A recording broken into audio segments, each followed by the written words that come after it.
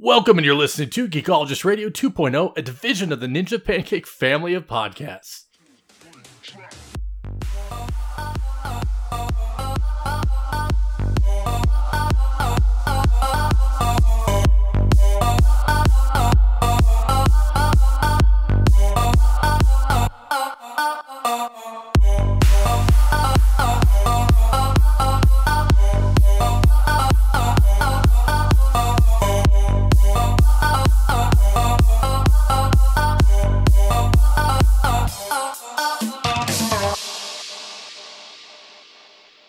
Hey, it's Damien, and welcome to Geekologist Radio 2.0. We jump past our weekly update.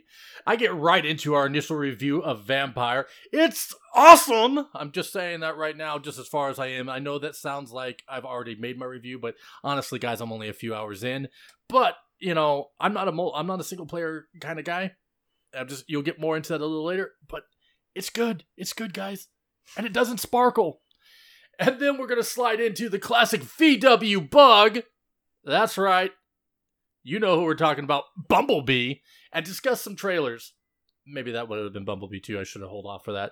But guys, hey, we're getting ready to get out this week. Going full speed ahead into Geekologist Radio 2.0. And that little laughter you heard there, that would be my compadre, my brother-in-law. Nick, what's going on, man?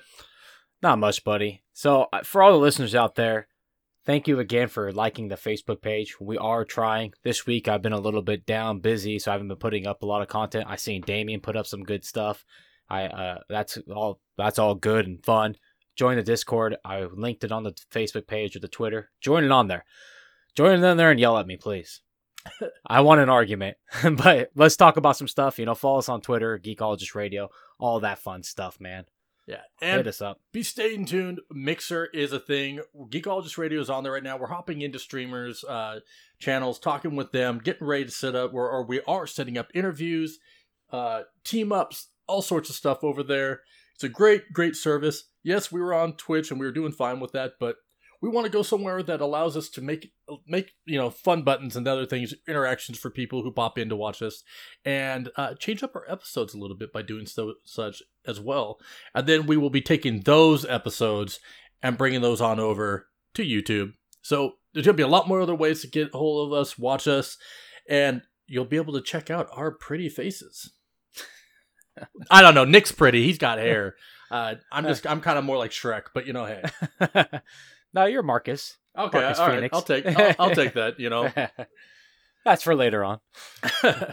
So, guys, we're skipping the weekly update, like we said, and getting right into game chat. And I wanted to talk about a game that just launched this last week, and I'll talk about Vampire. Vampire spelled with a Y and no E at the end. And this game is moody, it's gothic, it's bloody, it's deep, and it's got like a sexy tone to it, but not like, sparkling Edward or Brad Pitt pouty lips. I'm talking about just this, like, it's like a sexy sadness to it almost. And it's kind of weird, but it pulls you in. And the thing is, the company that created this game, they're really good at that. Now, I'm talking about Don't Nod Entertainment. You might know them from their first game from like 2013 when they did Remember Me, or more closely Life is Strange, and then they have Life is Strange 2. Those are games that were really deep. They really pulled you in, made you think, made you feel, and that is exactly what the game Vampire does. Basically, you get, most games, you get some games where they will make you feel like you have to go in things and kill everybody. Well, Vampire is kind of unique in this fact that it gives you, right off the bat, it gives you 3 save files, okay? And I'm going to kind of give you a breakdown. My son's been playing this game along with me. He's playing on his Xbox, and he's got about 20 hours in, but his 20 hours is divided in between 3 playthroughs where he plays up to a section, goes back and changes up his play style, and then goes up to that point, and then jumps on to another point and plays like kind of a mid-range. Because the game, it changes up your level of how difficult is based on how many how many characters you kill. I thought you were going to say it's like a Hardy Boys book where he could change the direction of the game is going kind of, back when I was a kid. And that's page 56. That's Choose Your Own Adventure, not Hardy Boys. Yeah. But no, it's not. It's basically, Is it the Hardy Boys, the choose your own adventure? Isn't that the same thing? Hardy Boys, you could pick your own adventure too. They did have a crossover series of books, but they Okay. yeah. All right. So one of the things that goes in with this is that you play the part of a World War I era surgeon named Jonathan Reed. He comes back home from London, only after serving in France, only to become a vampire. But he doesn't know he's a vampire. He wakes up during the time when they had there was this like flu going around that was just killing people, and they thought it was the Spanish flu. Yeah, epidemic. and so this takes place during then, and he wakes up in a pile of bodies, and he's pale, and he's just walking around trying to find. He doesn't. You don't initially get the backstory. You gotta seek that out, and you're kind of walking across, and then anyway, something happens, and he takes a life. And that kind of takes you into the story and how it goes. Now, he is a self-loathing vampire. He hates himself. This is one of the things about him is that you find out, you learn more about his character. You get really tied into him and you feel for this guy, but he's always trying to kill himself. And he keeps waking up, and he always survives. So he's recreating Deadpool before Deadpool comes out? Pretty much, yeah. That's pretty much what it is. But but he's not funny. He's very. He's not doing it in a funny way. No, yeah, it's depressing. Yeah. Like you can't the game lighting and everything feels better when you turn the lights out and you play the game. But at the same time, you almost feel like you need to have flowers and stuff kind of around you to kind of keep you happy because it is a very dark game. I mean, how's the backdrop of post World War II in London set up for the game? It's that darkery, dreary. It's dreary, it is really good, and he's being hunted by. It's what I find interesting is so far in the game, I'm trying to figure out why there's these hunters who know who you are and know that they call you a leech or a sucker and all this stuff. They're hunting you, and you're trying at the same time you're trying to track down who it is who's your killer, and who these people are and why they know who you are. And it's just something that's like, I'm not typically into single player games, and I always wanted to try out Life is Strange. I just never did. And this is something that I'm glad I got on at this one. Now I may retroactively go back and play Life is Strange because I like Life is Strange. Yeah, it's good. But this game, it makes you think. So if I wanted to make the game easy, there's lots of everything's voiced over, voice acting, stuff like that. You have your questions you can bring up and talk to them, like Mass Effect, things like that. And your choices, even if it doesn't involve killing someone, your choices are remembered and they make a difference. But this game makes you feel bad if you take the life of somebody. Okay. So it's where this. So when you meet citizens throughout, you can either choose to basically eat anybody you want or feast on anybody you want, you're saying, or not eat them basically and befriend them or something. Yeah. Or... And what's creepy about this is that so you can find someone you can see, they might have, you get to see what level their blood is. So like you can tell them, you go into the sensory thing where you can tell if they've been infected with anything, if they have strong blood, basically. And what's kind of weird is like, because it's a predator in every sense, but really this is one of the dark parts of it, where it feels like sometimes when you're talking to a person, if you prolong what I've taught from talking to other players is that if you prolong killing someone and you interact with them, stuff like that, they might start off with a poor blood type, but that blood type may eventually be at a point where you can use it, and it will later on in the game, and it'll be a much better. Okay. You'll be able to pour more points for it, because that's where you take drinking blood's where you get your experience that you can put into upgrading your powers. That's what I was going to ask you. Do you have to drink the blood? Obviously you do. Okay, so you have to feast at some point. Now, if you go too long without feasting, does your character start breaking down, or does he start losing his powers, or do you start feeling that feeling of you have to feast, so you have to find somebody to do it to? So while you're fighting people who you fight, you can feed on them, and that gives you your life force. Okay. But it doesn't it gives you some experience, but it's not like if you were to feed on the characters that actually have story. So you actually have to search people out that Yes. will help you enhance in the game and help your character evolve. Okay. But you got to know that if you feed on these people, you got to know that if you feed on them, they're gone. And then the game, just like Westworld, when a character gets taken out, the game in Westworld, that story will automatically kind of bridge itself across, but you might miss out on a section of it. The same thing happens in the game. Now, if you kill everybody, you're going to be this like super monstrous, unstoppable force, but your game's not going to last as long, or you're not going to get as deep a story. So it really balances itself on that pedestal of what do you want to do. And so the way that my son's going about it is he's using all 3 save files. He's got one file where he's being very cautious and it's taking him longer to play. Then he's got his second save file, which, because he's frustrated from that first playthrough, he'll go on to that one where he's just brutal to everything. And then he plays a kind of middle ground on his other playthrough, his final playthrough, when he gets to a section. Has he mentioned which one he likes so far?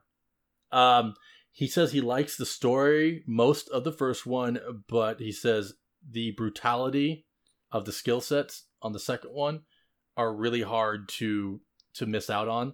And when he said that, I'm like, oh man, like yeah, that kind of spoiled it for you, because you're like, yeah, because you get addicted to the upgrade or the evolution of your character, so you want to stick to that. I like the story mode games, like we talked about Life is Strange and the Telltale games of like Walking Dead. I like those stories in the games and how much you can get out of a character. So that's pretty cool that you can play it one way and get more story, and the other way you can just get the upgrade, like Upgrade movie. Yeah. So this is just my initial go through on it. I'm gonna give myself probably about at least a week, because I'm not in my rotation of days off. So I'm gonna try to give myself about a week, or maybe a little bit longer. So maybe not this episode, but next episode. My written review will be out before my actual review on here. So initial reaction so far is it's entertaining. Some people might feel, this is the one thing, some people might feel that a $60 full price tag on the game might be a little bit much, and that would be on the graphics side of things. And then obviously there's some bugs in the game, but the main thing that people might have a problem with is some of the controls in some zones feels a little clunky, but not enough that it takes me out of the story. The story is so well put together that it just sucks you in. The backdrop's really good, but it's not like it's more linear than I'm used to lately. Because I'm a big open world game player. So yeah. I don't mind those linear path games, single player games, God of War, something like that, where you kind of have to go one direction. Actually, this God of War is way more open though. But yeah, I don't mind that. So overall, you think it's worth $60? Because when you said that was like, ooh, that is kind of high. It is. But yeah, I do think it's worth it. So far, I've gotten enough. The fact that I have a teenager who's playing it that's so enthralled by the story that he's playing it through right off the bat, 3 playthroughs, tells me that they did something right with the story. And then the fact that I'm playing it and I'm playing a single player game over multiplayer game, for me, that's saying, hey, I got something special here. And I know that they had to delay this game quite a bit, and okay. I like Don't Nod. I know that they're more of a local studio, and I want them, I want to support help them out. Yeah, support. I understand that. Yeah. So far, initial reaction is yes, it's a good game. However, that one caveat to that is if there's something else that's coming out that would keep you from getting, I would say maybe go with the other and wait for a sale. But Detroit. If you don't have something else like that, pick this up. And this is available on PC, Xbox One, PlayStation 4. I mean, you can get it where you can get it, and definitely if you like these kind of moody stories, try it out, and I will have a full review later on. Is it on Xbox Game Pass, by the way? No, it's not. It's not on Game Pass. See, that would be a good one for them to add on for people to try before they buy. That I fully agree. Or do what the old school did. Almost, back in the day, almost every game had a demo. Oh, I forgot about demos. Yeah, demos. You remember like used in the to get game the free... magazine, you get the disc that had the demos on it? Yeah. It's like well, granted, not a lot of people even have, systems that use a disc drive anymore or CD drive, but it's like, or digital codes. Give it them, Xbox has demos. I forgot about the demos on the old magazines. And you go to the store and you're like, oh, I want to get this magazine because it has the new demo for Twisted Metal. Yeah. And you have to flip through them because everybody stole them off the magazine. And you're like, where's one with them actually on it? Then they started wrapping them in plastic. And yeah, that was great. The demos are awesome. I forgot all about that. Oh, yeah. We just kind of dated ourselves a little bit there, but oh well. I think we did that a long time ago, buddy. True. Now, the next thing in game chat that I wanted to just touch on real quick before we get into our Mastodon trailer talk is Sea of Thieves. Where by the time this comes out, it will actually be over. The Hungering Deep will be over. Right now, this is the last week, and kind of the thing what we're seeing here is that with these events is that if you have the opportunity, it's to get the event done or try to get the event done in the first few days of it launching is probably the best to do it because now what we're coming into is it's harder. People are scrambling to try to get the event done. I'm helping out as many as I can. If you basically, it's a little harder to get into. Like I know my brother's been trying to get into it. It's his hours that he tries to do it on. Guys, if you're looking for this, definitely use your Discord, use your social media is your friend. Find people that are Sherpaing people through this, and you'll be able to get it done. But the event itself, like I'm curious to see how they're going to implement Meg in the future because she's not the Megalodon's not going away. Just this particular quest line is the Merrick's still going to be available for certain things, and so. Somehow the character, and there's going to be always a reason for this threat to be around. So we're going to see how that is. It may become another incident like Karen the Kraken. So well, this is a pretty popular DLC, so I don't see a reason why. I understand bringing it in and taking it out because then it heightens people's excitement for it instead of just leaving it in the game. I don't see why they wouldn't bring this back though. Yeah, I mean, right now, or some form of it. Yeah, right. But they're good. But they're going into the weekly content. We know that our first weekly, weekly. I think it's supposed to be happening next Tuesday when this episode launches. We're looking at the skeleton thrones, which are going to be interesting because skeleton thrones you're going to have to look for them, and it's going to require a lot of times they're going to be in weird spots to where you're going to have to probably either figure out jump puzzles to get to it. Or maybe you have to launch yourself from a cannon at a certain trajectory to be able to land on it, to be able to get there. Fun. That's fun to do. Yeah. So, I really like doing that. So it's going to cause, you're going to test your skill and other things like that. But, and I have a theory also with that is that by doing these thrones, I think it's going to give you the pieces of the Skeleton Lord costume, which I've been really feigning after. Okay. So, I'm hoping that's what's going to come with this. I don't know, but we will see. And the Hungering Deep has been an incredible experience in Sea of Thieves, and I'm looking forward to just the weekly stuff. And you guys, there's going to be big reveals for Sea of Thieves at E3. A big portion of the dev team and the community team are there right now. Like they're getting in. You can see the Twitter feed when people are showing up, and they're talking about. Joe Neat was just talking about his Uber drive, and they're blasting old 90s hip hop. He says, my Uber rating's going down drastically right now. But that's what we got basically for this week for Game Chat. We're going to probably be talking a lot more next week about just diving pretty deep within. Well, we'll be talking about some E3 stuff definitely next week. Absolutely, yeah. We're hoping that we're going to feel a little more confident about one of our favorite games, and that's PUBG. Hopefully. It's yeah. I could get into it a lot right now, but we got a lot to talk. Actually, I'm going to write an article about PUBG and games that games from 1990s that remind us of PUBG now, and how much money PUBG's made, and how bad that the servers and everything is running, especially on Xbox. The PC side's a lot smoother. Are you talking about Army Men? Oh, Army Men's one of them, yeah. Yeah. There's several games. One of the best ones was I can't think of the name of it right now, so I'm not even trying to dig in my head about it. But yeah, there were several on a Reddit thread that had me cracking up for about 3 straight days. Yeah, Army Man instantly pops into my mind. That's a good one. That's a very good one. I wonder if somebody mentioned that or not. I should jump in there and steal that from you. Yeah, go ahead. Go right on ahead. So, guys, are you guys ready? We talk, we try to talk and find trailers and stuff to talk about, but this week, we actually had to cut out some of the trailers we talked about. We had to Wreck-It Ralph maybe next week. Yeah. So, we're going to start it off. Bumblebee, back to the 80s. I'm pretty excited about this, and I'm excited for the reasoning is that they went back to my childhood and back to the original VW, VW Bug, which I loved.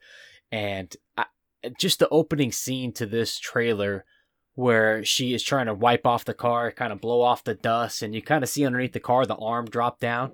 I was like, oh my God, this reminds me so much of just playing with the toys myself. That would happen. The animated show. Yeah. That would happen. You'd be playing with the toy, then all of a sudden the arm would kind of be loose. And I felt like, because the original 80s toy, the arm would get loose after you play. Yeah. And sometimes it would pop down. And I really feel like the director knew that and was like... he probably played with them himself. Then, yeah.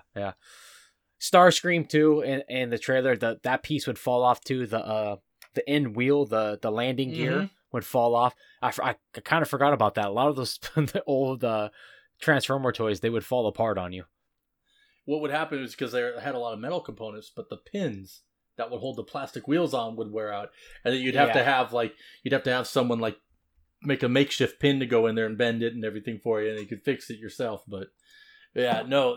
So initial reaction to this, I saw this and I thought, excuse me, I did not burp. I looked at that and I saw it and I'm like, this feels like the Iron Giant.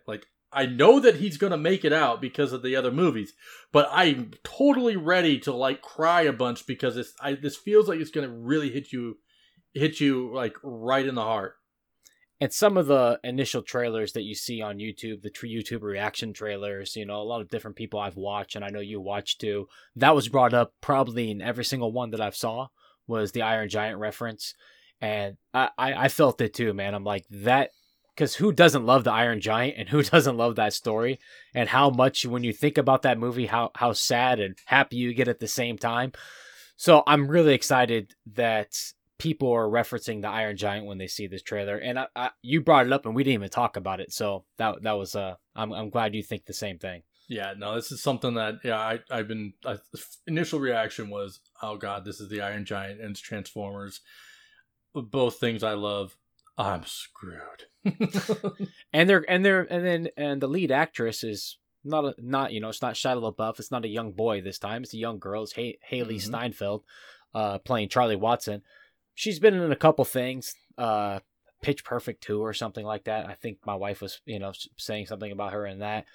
So I'm glad they're kind of taking it a little bit different direction. I liked her already in that opening scene where he opens up in the garage and she's scared against the wall. And then he's like, no, I'm scared. Yeah. I don't know who you are. And she's like, no, she's like, I'm not going to hurt you, and puts his hands up and he just buries his face into her hands.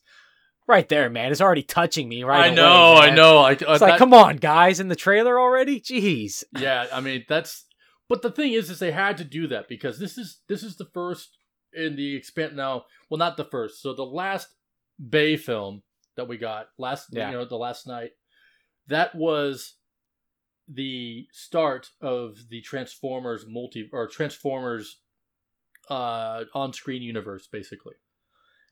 So we knew we were going to get spin-offs. We knew we were going to get a bunch of other stuff. We knew that G.I. Joes are coming back into this at some point. They're going to be part of this. Yeah. But what was great about this is that this trailer right off from the get-go with that scene says, hey, we're not a Bay film. It's a little bit different, yeah.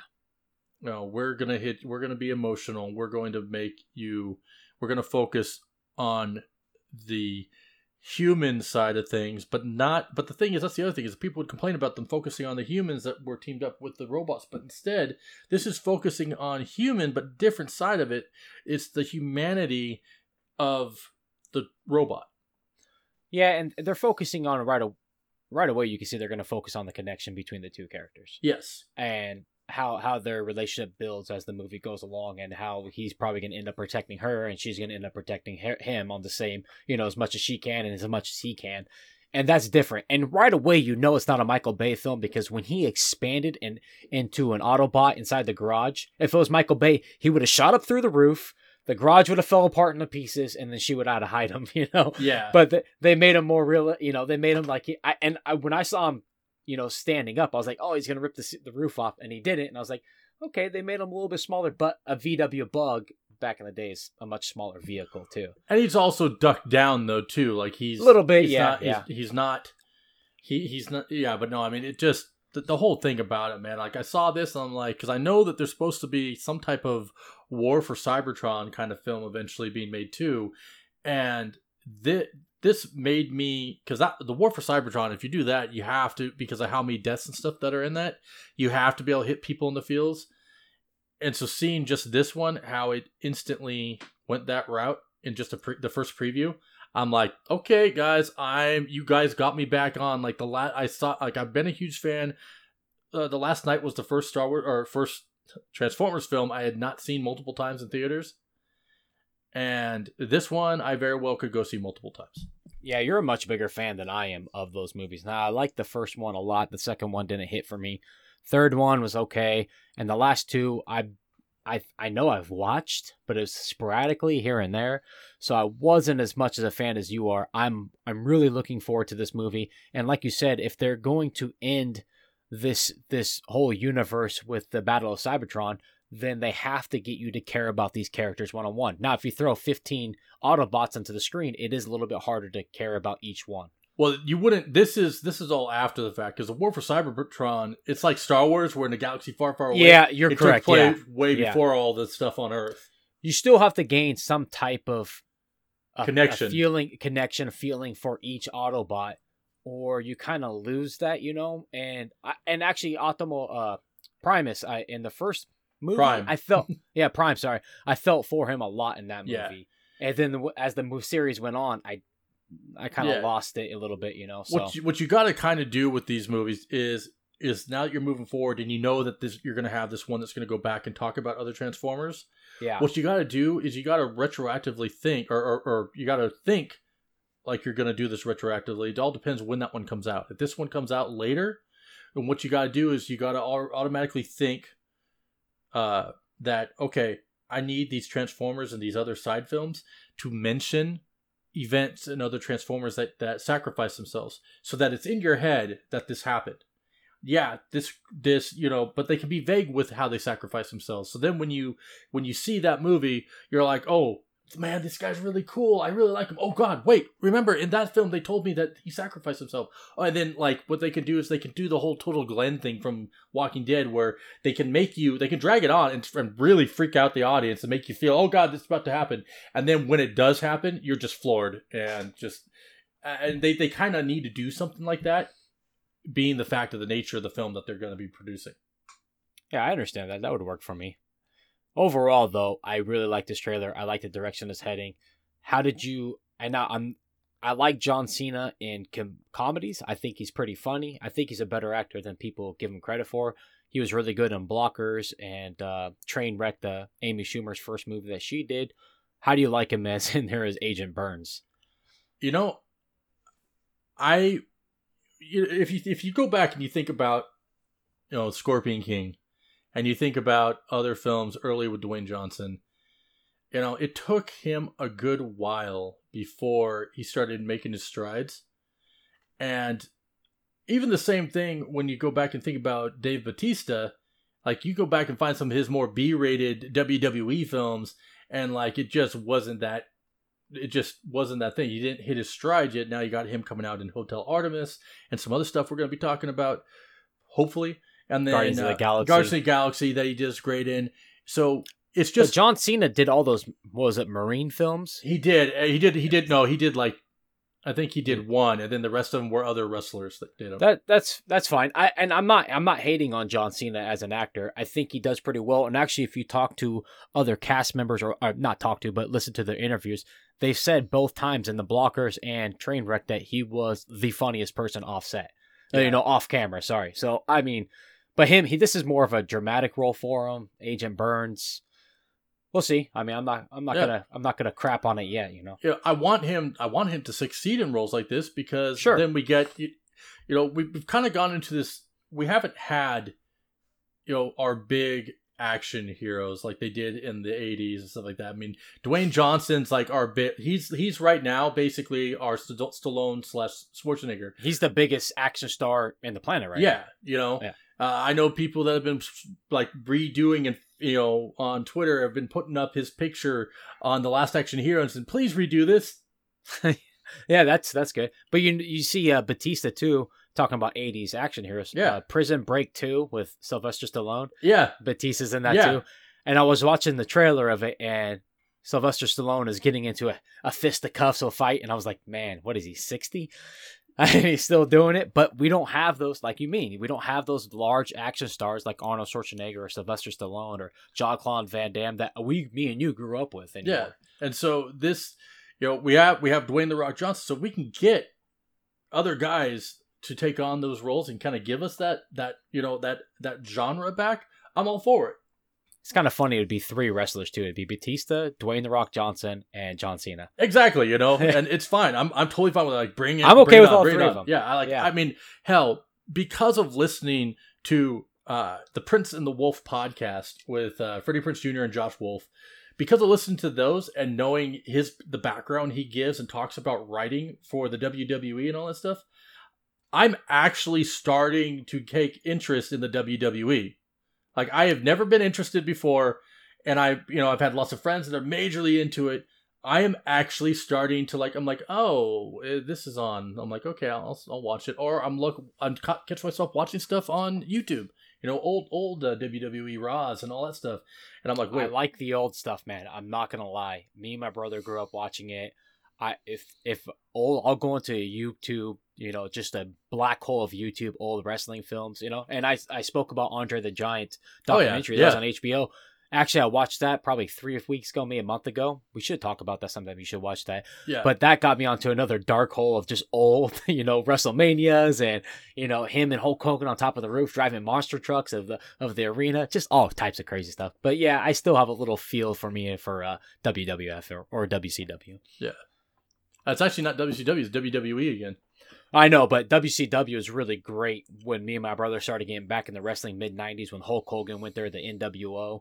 That still holds a place for my heart for the NWO and Sting coming down on the rafters with the baseball bat, hitting up Macho Man and Hulk Hogan. And yeah, I mean, the story about NWO, we can do a whole thing about that too. Yeah, we could. That's a crazy, they have a documentary about that too, which I watched. Yep. Mankind.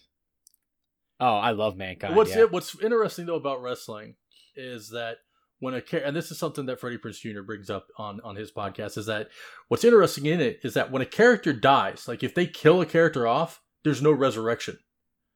Like if you kill the character off, there's no resurrection. The wrestler can come back as a new named wrestler though. Well, yeah, and so Mankind he came back as Cactus. Yeah, he was Cactus Jack. Cactus Jack. He was Mankind, and it was Dude Love. Yep. He was 3 different characters. Yeah, but I mean, Mankind as a person himself, Mick Foley, who's right now really into Santa Claus and dresses up like Santa Claus every year, and he's in the SantaCon thing. He's kind of a wacko, but he's a really nice guy and a good father. His Hell in a Cell match with Undertaker, I know you know what I'm talking about, with his family and kids sitting on the side. I know wrestling is scripted, like you're talking about him writing for it, but man, that guy put himself through a hell of a ride there. Yeah, and just beat his body up on that match. And they talk about how they beat themselves up, but then they talk about how they're like there's usually, they talk about how a lot of it is scripted, but then there's also some kind of free go. Like usually the champion does not know who's going to win until right about 5 minutes before the show. Yeah, that way they don't do leaks or anything.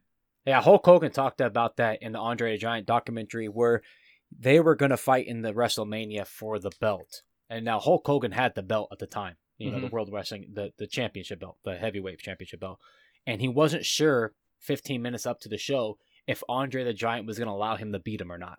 Yeah. Because he honestly couldn't beat the guy. Yeah. But he wasn't sure, and went in there in the ring, and Andre said, go ahead and, he did a slam. He picked him up and slammed him. It's a famous match, and then he gave him the leg drop. He didn't know that was going to happen until Andre told him in the ring. Yeah, I know. I know. Andre was very, like, the stuff that Andre the Giant did, like, he was very meticulous with, if he didn't like you, he would beat the tar out of you. He says that, yeah, he will harass the hell out of you if he didn't like you. He never actually held the championship belt, but he was undefeated forever. He was undefeated, but he didn't want that belt. He just wanted to go around and have kind of a good time and, wrestle. Yeah. And he was a big partier and stuff. Yeah, so someday you should watch that documentary. We should get into that. Oh, definitely. Next up, we got Lego Movie 2. Yes. Lego Movie 2, the second part, 2019, with Tank Girl in it this time. Sorry, she looks a lot like Tank Girl now. Yeah, and she does. As soon as Emmett was talking, for some reason I was thinking that Emmett was Will Arnett. But as soon as talking, I was like, wait a minute, who's voicing him this time? And you just looked at me and goes, it's Chris Pratt. I'm like, oh yeah, Will Arnett's Batman. Yeah. I'm Batman. It looks like it's going to, I'm ready. I want to hear the song. Like, there's like, she slaps me and goes, you can't keep acting like everything's awesome.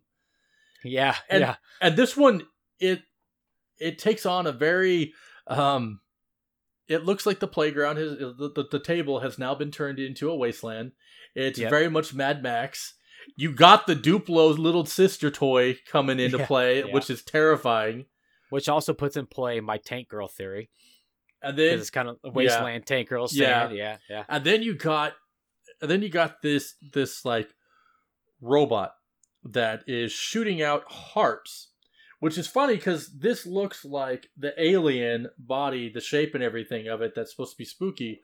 I think they're taking in from the Friends line of Legos toys, which are more like a doll shaped and more maneuverable. So I'm thinking that the alien is going to be one of the Lego figures from the Friends line or the Elves line or something like that. Oh, that's a good idea. That's a good. It allows Lego to bring stuff in.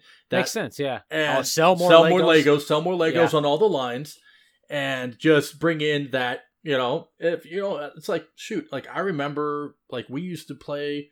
It was war. We turned our house into the world and basically did our own drawings of rooms and named them. And it was basically the 12-inch G.I. Joes or any other action figures we had versus Barbies. So it's like, which was Lacey. Lacey was the Barbie's nation, and they would come at you and whip your gun out of your character's hand with their hair. I mean, it was stupid, but that's the way kids think, My He-Man guys and my G.I. Joe guys were all on top of my sister's Barbie house. Yeah. Destroying it. Yeah. Yeah. So, I mean, this is just the way. So what's great about these films is that they don't take themselves seriously, and they really get into the mindset of how does a kid play? And then they remind the adults through humor and other things that, hey, remember this? And it's just a great family experience. The nostalgia feel that you get from every Lego movie so far, besides Ninjago, which my son had watched, and I kind of watched with him, but I kind of fell off it a little bit. But Batman was great. Lego 1 was great. So far, they've been knocking it out of the park with these. Now, some of the voices that I'm really excited about is Channing Tatum is Superman. Will Arnett is Batman. Nick Offerman is Metal Beard. I love Nick Offerman so much. You remember Metal Beard, right? Yeah, and I say this a lot about spirit animals. Me and you make jokes all the time. Yeah. But from Parks and Rec, Nick Offerman is kind of me a little bit, where he's just kind of, I don't really want to deal with that. I don't want to talk to anybody. I'm pretty good okay by myself. I love that about him in Parks and Rec. I just love Nick Offerman. And then Jonah Hill is Green Lantern, and then Charlie Day, who I love, is Benny. I love all these voice actors. It's great that all these people are coming on to, just liven up the Lego 2 a little bit more. I don't know if all these guys were in the original cast. I'm just throwing it. Do you know if Charlie Day was? I don't think he was. I can't remember. I don't. And Nick Offerman definitely wasn't. No, I thought he was. I thought he was the Was beard. it? I think he was No. Metal Beard. But you're probably right, and I'm probably just talking out the side of my mouth right now. But one of the things about that is like I see the names coming up and all that stuff, and I instantly go on to think past the Lego Movie, and you go, okay, is Channing Tatum, because you think of Channing Tatum and Will Arnett, like that sounds like just a fun mix in general, like, and this sounds like the Justice League we want. Justice League Legos. I totally want it now. Yeah, so Charlie Day was Benny, and the first movie, which I guess I just missed, Will Forte was Abraham Lincoln, which is hilarious. We knew Morgan Freeman was in it, Dave Franco, Jonah Hill. Yeah, I don't see... Oh, Nick Offerman, Metal Beard. You are correct, and I am wrong. One for Damien. Metal Beard was one of my favorite characters, so that was... I guess I'm just not remembering it as well. I haven't seen the movie. He looked like a giant, like, cool, because he represented the things that like my brother and I would do. Like we would like, why do we need a Lego body? Let's make a robot body. Just put a little head on it. Okay, yeah. And that's basically what he was and represented. So this movie's coming out. I'm super excited about it. It's definitely going to be a take your family to kind of thing. And it's going to definitely push a lot more Lego toys out there. And I'm looking forward to the game when it comes out because all the Lego games are fun. They're extremely fun. I can't tell you how many times I played Lego Batman with my son because I like playing Robin. Mm-hmm. So I'm okay being Robin. Yeah. It's a fun game. Moving on from that, we have a lot of these. Basically, I mean, if Bumblebee technically is half animated, so most CGI, of CGI. Yeah. So most of this is CG animated trailer talk. So we're gonna go next to How to Train Your Dragon 3. I'm a huge fan of How to Train Your Dragon series. Like it was How to Train Your Dragon was one of the first movies that I took my kids to. Or actually, we went with my parents, so like it was the first movie they got to experience going with Oma and Grandpa, and it was a big deal. We went out, we got some of the toys for them so that they could play and they could because this movie just inspired their imaginations, and it did so much that it also, I mean, it hit me too because it's like I love dragons and it was Vikings and dragons. Just how cool is that? The second movie came out and like what they did is they did a series. The series used to be on Cartoon Network. Then it came off Cartoon Network, went to Netflix as a Netflix original. And the cartoons series, each season would be a different story, but it filled in the gaps between the movies. Now, we get this one. When they say that this one's going to be, it's the final, is in the trilogy. And we first off they're like, oh, there's a female Night Fury, but instead it's a day. Is it a Day Fury or what did they say? It's a Sky Fury, I think, or something like that. Anyway, she is the opposite of what Toothless is. He's a night because Toothless is a Night Fury. Night Fury, right? yeah. So she's a day, yeah, I think. But she's this pearlescent white, bright blue eyes, and the preview just takes you through where they have this utopia, but then they have to basically forego the utopia because another group of hunters come through. Only this group of hunters is like a much larger force than the one in 2. And so there's going to be obviously the comedy part, but there's going to also be the rough of, I mean, we're going to get another big battle. And I'm looking forward to that. But one of the things that I kind of feel that I was like, when I was telling you were trying to ask me what kind of off recording, what concern I have for it. And it wasn't so much a concern as much as that I feel like I wish this was more of the second one and they would have done something different with the third, or at least this particular part of the story. Having the female Night Fury included into this when Toothless was supposed to be the only one and all that stuff, it feels like, yes, it's that feel-good wrap-up that we can give to the story and make you feel like, okay, now there can be more of these little dragons. Because they can mate and have more, yeah. And also Toothless is not alone. Exactly.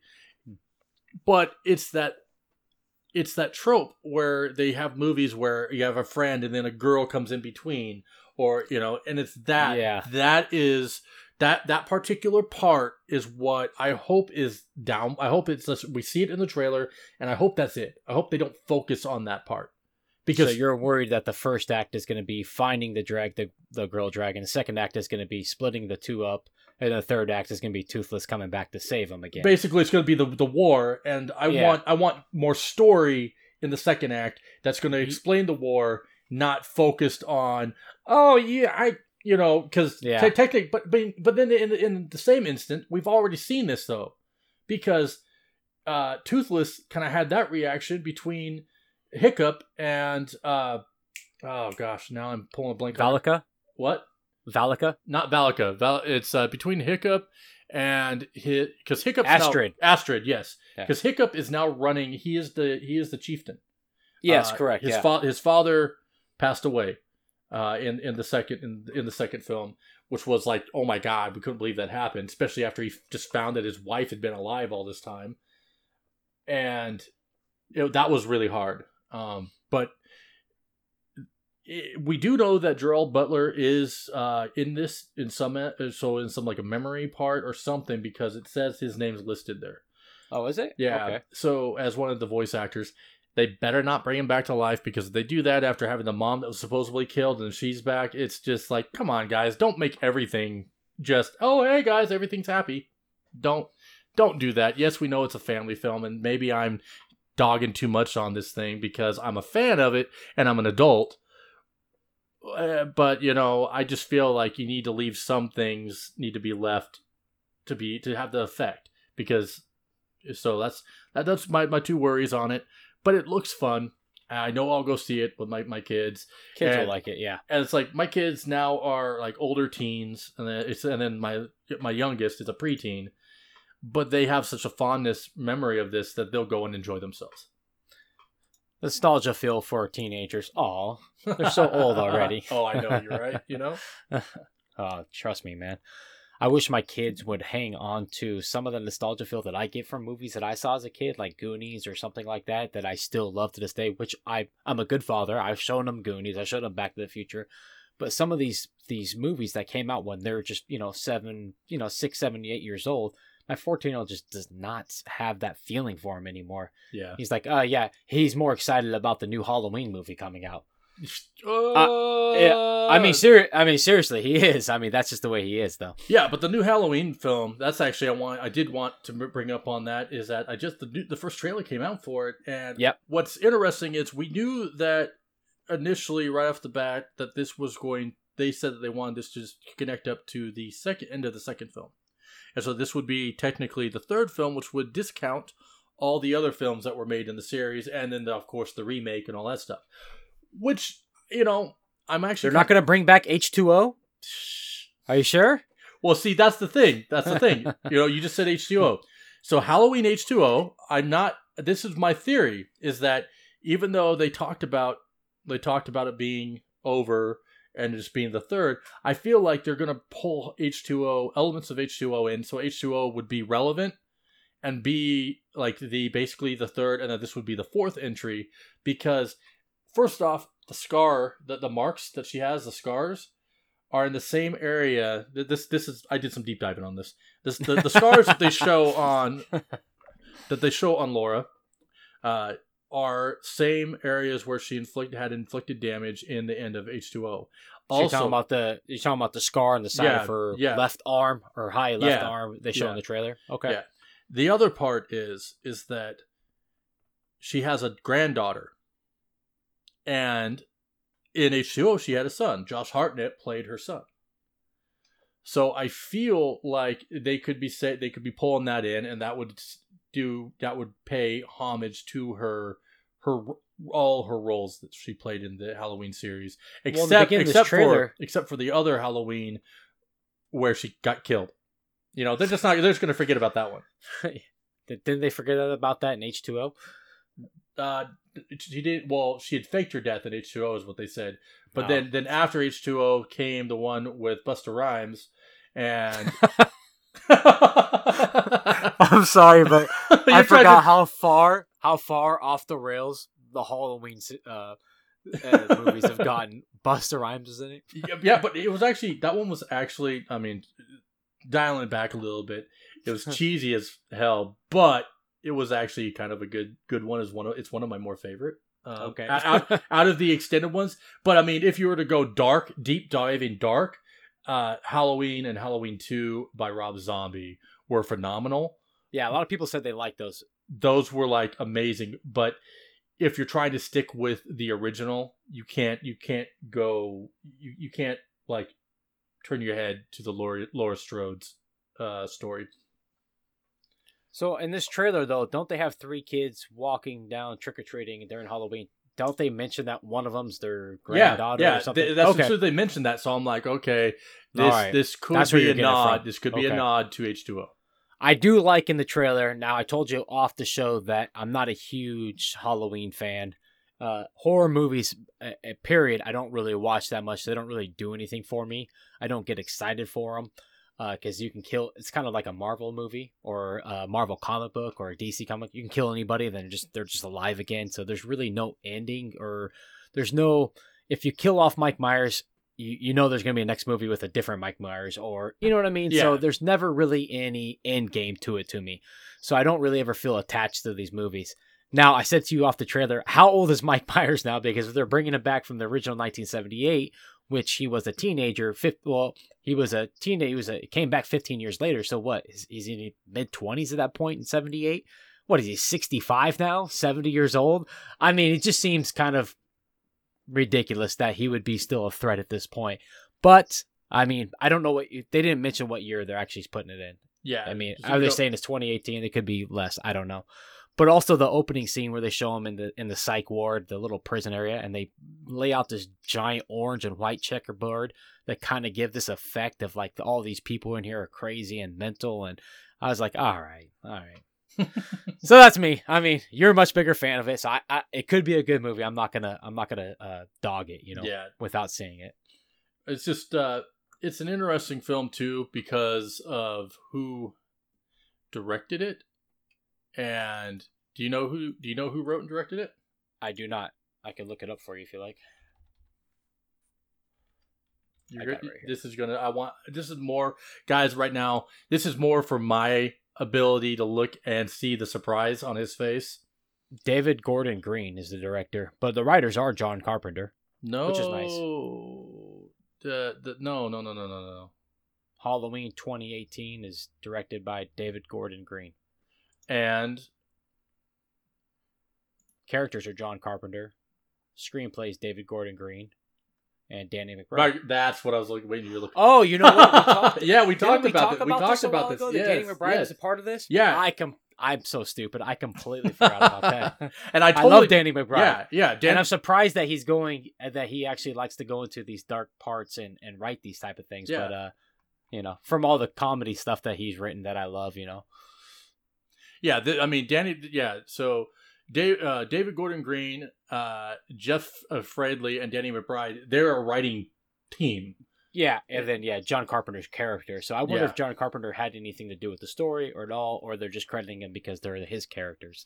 All right, last minute before we move on, trivia on this. What is the Mike Myers mask based off of? Or what is it a mask of? Oh, I don't know, man. I have no... Captain Kirk. Is it really? It's a William Shatner mask. Oh, it does kind of look like him. Yeah, it's Captain Kirk. That's what they did. Is they bought a Captain Kirk mask and then they like frayed up the hair and they said, okay, that's going to be the movie. That's going to be the face we use. People did not know who it is, but yeah, that is William Shatner. Does William Shatner know that? Yes, he does. He's probably happy about that. He's happy about everything. He pretty much is. Yeah. I mean. Yeah. That's funny though. All right. So the next trailer that we're going to talk about is the Spider-Man Multiverse. Yes. Miles Morales. My God. I'm really excited for this, man. And we talked about this before about Brian Michael Bendis writing the Miles Morales cross-universe comic book, which I dove into deeply. Mm-hmm. I love those books. I'm a big fan of Brian Michael Bendis' writing, though, so I'm kind of a fanboy on his side. And right now, he's jumped off of Marvel, and he's actually starting to pick up some of the DC side of things, and he has a contract with DC, which I'm actually excited about, so maybe he can...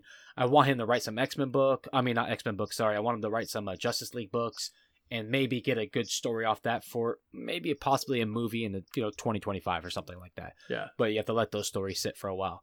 But his Miles Morales character in the cross multiverse where Peter Parker is kind of down on his luck, kind of Peter Parker, and I love it to death, man. I know, because it's like he's like, hey, you got in the trailer, he's like, you got money for this, right? And it's like exactly. Yeah, so it's like he has become the vigilante and he's not making money, he's just fighting. And that's how it is in the books. He's kind of a down on your luck superhero. And he's kind of like he's not really excited about being the superhero or even having the powers, really. And when he finds somebody else that has it, he's like, good, you can do it, Yeah, well, he kind of plays the part almost of like, when you saw the movie was it Hitchcock? Not Hitchcock. The one with Freddie or not Will Smith. Will Smith is in yeah, I know you're talking about. He's a superhero movie where he's not Hathcock. he's kind of an alcoholic. Yeah. Let me see that real quick. Yeah, I think you're right. I think it's Hancock. Hancock. Yeah, you're right. Hitchcock. Hitchcock. That's funny though. You were close. But yeah, he's kind of a down on your luck alcoholic superhero who doesn't really want to help anybody. Yeah, it kind of gives you that feel of Peter Parker in this multiverse one. Yeah. Who has a good voice too? Jake Johnson is a great voice for Peter Parker. Yeah, I like Jake Johnson. And then Shamik Moore is Miles Morales. I don't know much about him or what he's done so far in voice acting or in acting at all. Oh, he's in the Get Down. Oh yeah, he is in the Get Down, the Netflix series, The Get Down. Have you ever watched that? I've watched bits and pieces. He's really good in that too. I love The Get Down. And there's 2 seasons of that. Yeah, he's this kind of like ninja 70s kung fu ninja guy that knows karate and wears the cool shoes and DJs. Yeah, he plays this really cool like multi-step character. Yeah, I like this guy. Sorry, I got a little side tangent there. Yeah, no, it's the one thing that we said last week is we talked about Spider-Gwen being in it, and yeah, to be honest, I didn't know she was in it. I just assumed. And we already talked about her today. Haley Steinfeld, who's in the new Bumblebee movie, is playing as the voice character for Gwen Stacy, and I love having the Spider Girl in there. Basically, it's just it looks like it's going to be It just looks like it's going to be a pretty cool, fun experience, and this is kind of a way for Sony to branch out on their character, like to be able to kind of capitalize without having Marvel in their pocket. And to be honest, it looks like it very well could be a good route for them to go, because I'm just as excited about this film as I am for the live action Homecoming 2. A guy I used to listen to a lot was a local radio, used to be on a local radio down here, your local rock station. It was called Court, Fat Boy and Court. Yeah, I used to listen to them. Yeah, so you know them too. So they used to, when KUFO shut down, my local radio station, rock station, they came out with their own podcast, and it was just a Fat Boy and Court podcast, or they changed the name of it, or I forget what it was, but he always said, and I agreed with him, that why does everybody want live action so much when you can make killer animation films with all the characters you want, and you could throw in a ton more characters and it'd be way cheaper to do. I love the live action stuff, but like you're saying here, this, Into the Spider-Verse movie, I'm looking forward to this more than I am Homecoming 2. And we talked about this last week with maybe booting up Green Lantern with Jon Stewart. Now we're getting Miles Morales. I don't know if we'd get Miles Morales as, a live action film. I don't think we will. See, I think we will, because they've already put his uncle into play. So Miles Morales is already into play in the Marvel-verse. So, I mean, this is what I think is going to happen, honestly. If you want my take on it, going off of the Spider multiverse kind of talk, I feel like we're going to probably see is that this is Sony's deal to get people hyped about Miles Morales, all right? They're going to test the water on it. They're going to come off on this. Then what's going to happen is we're going to, I'm calling it right now, in the next Homecoming film, we're going to be introduced to Miles Morales. And what's going to happen is that Sony's going to say, hey, Tom Holland's Spider-Man, Peter Parker will take a part in some of these films, but he will be the he will be given to basically Marvel. Now, Miles Morales will come up and take over the live action Spider-Verse for Sony. And then so Tom Holland would take over as the new Avenger. Exactly. He's in the next Avengers books. Yeah. Okay, that's a really good. I like that. That's really good. It's a way that they can. It's a way that they can. It's a good theory. It's a good, and they still would get money from Marvel for that character, but it's a way for them to extend Tom Holland's contract and still make money off the Spider-Man franchise. And then instead of seeing Peter Parker fighting or joined up with Venom, we'll probably see Miles Morales teamed up with Venom. Yeah, and then you get the Spider-Girl as Gwen Stacy. Exactly. You get all this stuff that they can use, that they can run with. Yeah.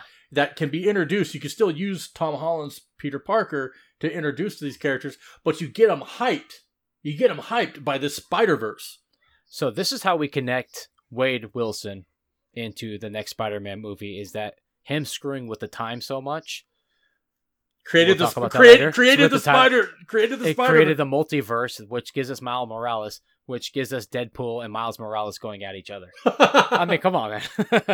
Now I'm just going off the rails here, but that would be amazing. If they blamed Deadpool in the movie, if Cable was in it and he's blaming Deadpool and apologizing to Peter Parker, or something like that. Oh my God, that would be epic. Yeah. But I think I'm looking forward to this just as much as Spider-Man Homecoming 2, which you mentioned a couple weeks ago that Michael Keaton was supposed to be in it too, which I'm really excited about because I liked him in Homecoming. I'm much more excited for this, man. Yeah. Now we're going to jump out of our trailer talk, go into rumors, and we're just going to touch really quick on this. Walking Dead rumors, Season 9. It's been now basically official that we are losing to... It's a theory official. I mean, AMC hasn't came out and directly said this, but everybody is saying that. Last week I talked about how Maggie's contract is only for 6 episodes. Well, it's pretty much stated now she's only doing 6 episodes, and that's only in the first half. So something big obviously happens in the first half of Season 9 of Walking Dead. Rick is probably going to make it throughout Season 9, hopefully for us. And then we also talked about Daryl maybe taking the lead role, but because of Michonne and the Black Panther stuff and her in the Marvel universe, her character is going to get a little more heightened now, as the actor. So people from, Marvel might come over and start watching Michonne if she's the lead. So there is a rumor out there that actually AMC is actually engaging her to be the next lead, which I wanted Maggie, and I think Michonne is actually better than Daryl for that lead role. So I'm happy about this.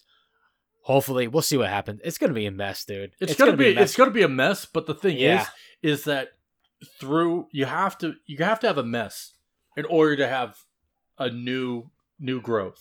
Basically, talking about how it's, so it's gonna be a mess. But the thing is, in order to be able to create the new direction that you and I would love to see happen, yeah, absolutely, you're gonna have to break some eggs. Good reference, but yeah, breaking eggs, or are we breaking heads? Probably both. We're talking about Negan, we're definitely gonna be cracking some heads in next season. And Walking Dead comic books, no main characters survives. Yeah, nobody's safe. Nobody's safe. Yeah, nobody's safe. Nobody survives. The person you think you attach to, you're like, well, shit, they're only in one trade. This is ridiculous. I mean, I was really falling for this character. And the trade has introduced a new woman character who is really cool. She's really quirky. She's really outgoing, and why everybody else is kind of reserved because they've been alone. They've been in the big group. She's been alone this whole time. She's been stuck in this town, and she's been completely isolated. So she's just bubbly and happy to see people. So hopefully I see that character in Season 10. It would be kind of awesome to see. That would be. Yeah. So going from there, we're going to go into this. We have the main event this week, guys. And our main event is we had recorded previously a Deadpool 2 recording. There was some audio issues and a couple other things that happened with that little bit of the episode. And I'm stoked about this because not stoked about the fact that losing all the audio, but I'm glad sometimes having a little bit to take time to think about things, you can be more concise and be able to provide a better review. And basically, Deadpool 2, it just it goes right in. And the first one of the first, I'm going to toss this over to Nick. Nick, you did a write up on this, and it's like you and I, we are both big, huge Wade Wilson fans. Absolutely, yeah, yeah. And the whole storyline of Deadpool is one of our favorites. It is. I'll just go back and say IMDb is 8.1 now, which is a little bit different than 2 weeks ago when we talked about this. And Rotten Tomato only dropped 1 percentage point since the last time we talked about it. Last time it was 84%, which was exactly what Avengers Infinity War had. And now it's down to 83%. Not a big deal. It's still an 8 out of 10 for me. And I think you said something of the same line a couple weeks ago. I can't quite remember. Now, this is spoiler talk, so if you haven't seen it, again, guys, go off and see the movie, come back and listening to this. Now, the first thing I want to dive into, Damien, is we talked about 2 weeks ago, but we lost that audio, so I won't mention that again because that was harsh. But it, like you said, it gives us a little bit of time to like kind of dive into it and also listen to other people, what they had to say about it. And you're kind of like, oh yeah, that's a good point. I didn't really think about it that way. But the first thing I want to talk about is the opening montage, which is something I asked you to watch because I saw the movie a little bit ahead of you, is the two opening montages from Deadpool 1 to Deadpool 2. Was done in a similar fashion as Deadpool, but for me, not as well for me. You still get Ryan Reynolds taking shots at himself in the opening montage, taking shots at the directors and the producers, and it still made me laugh, but it didn't shock me because I kind of figured it was coming again. So the shock value wasn't there for me, so it just didn't hit as hard for me as it did the first one. I did enjoy it, but just not as much as the first one. Yeah, no, it's something like I feel kind of the same way in it. Like, I mean, but I did like the montage. You got to see more places because he became like this international merc. Which tells the story. He's the merc with the mouth, which is, as much as you want to forget about his character in the Wolverine. He was the merc with the mouth in that, at least a little bit. The little bit that Wade Wilson was in, before Deadpool, the Deadpool.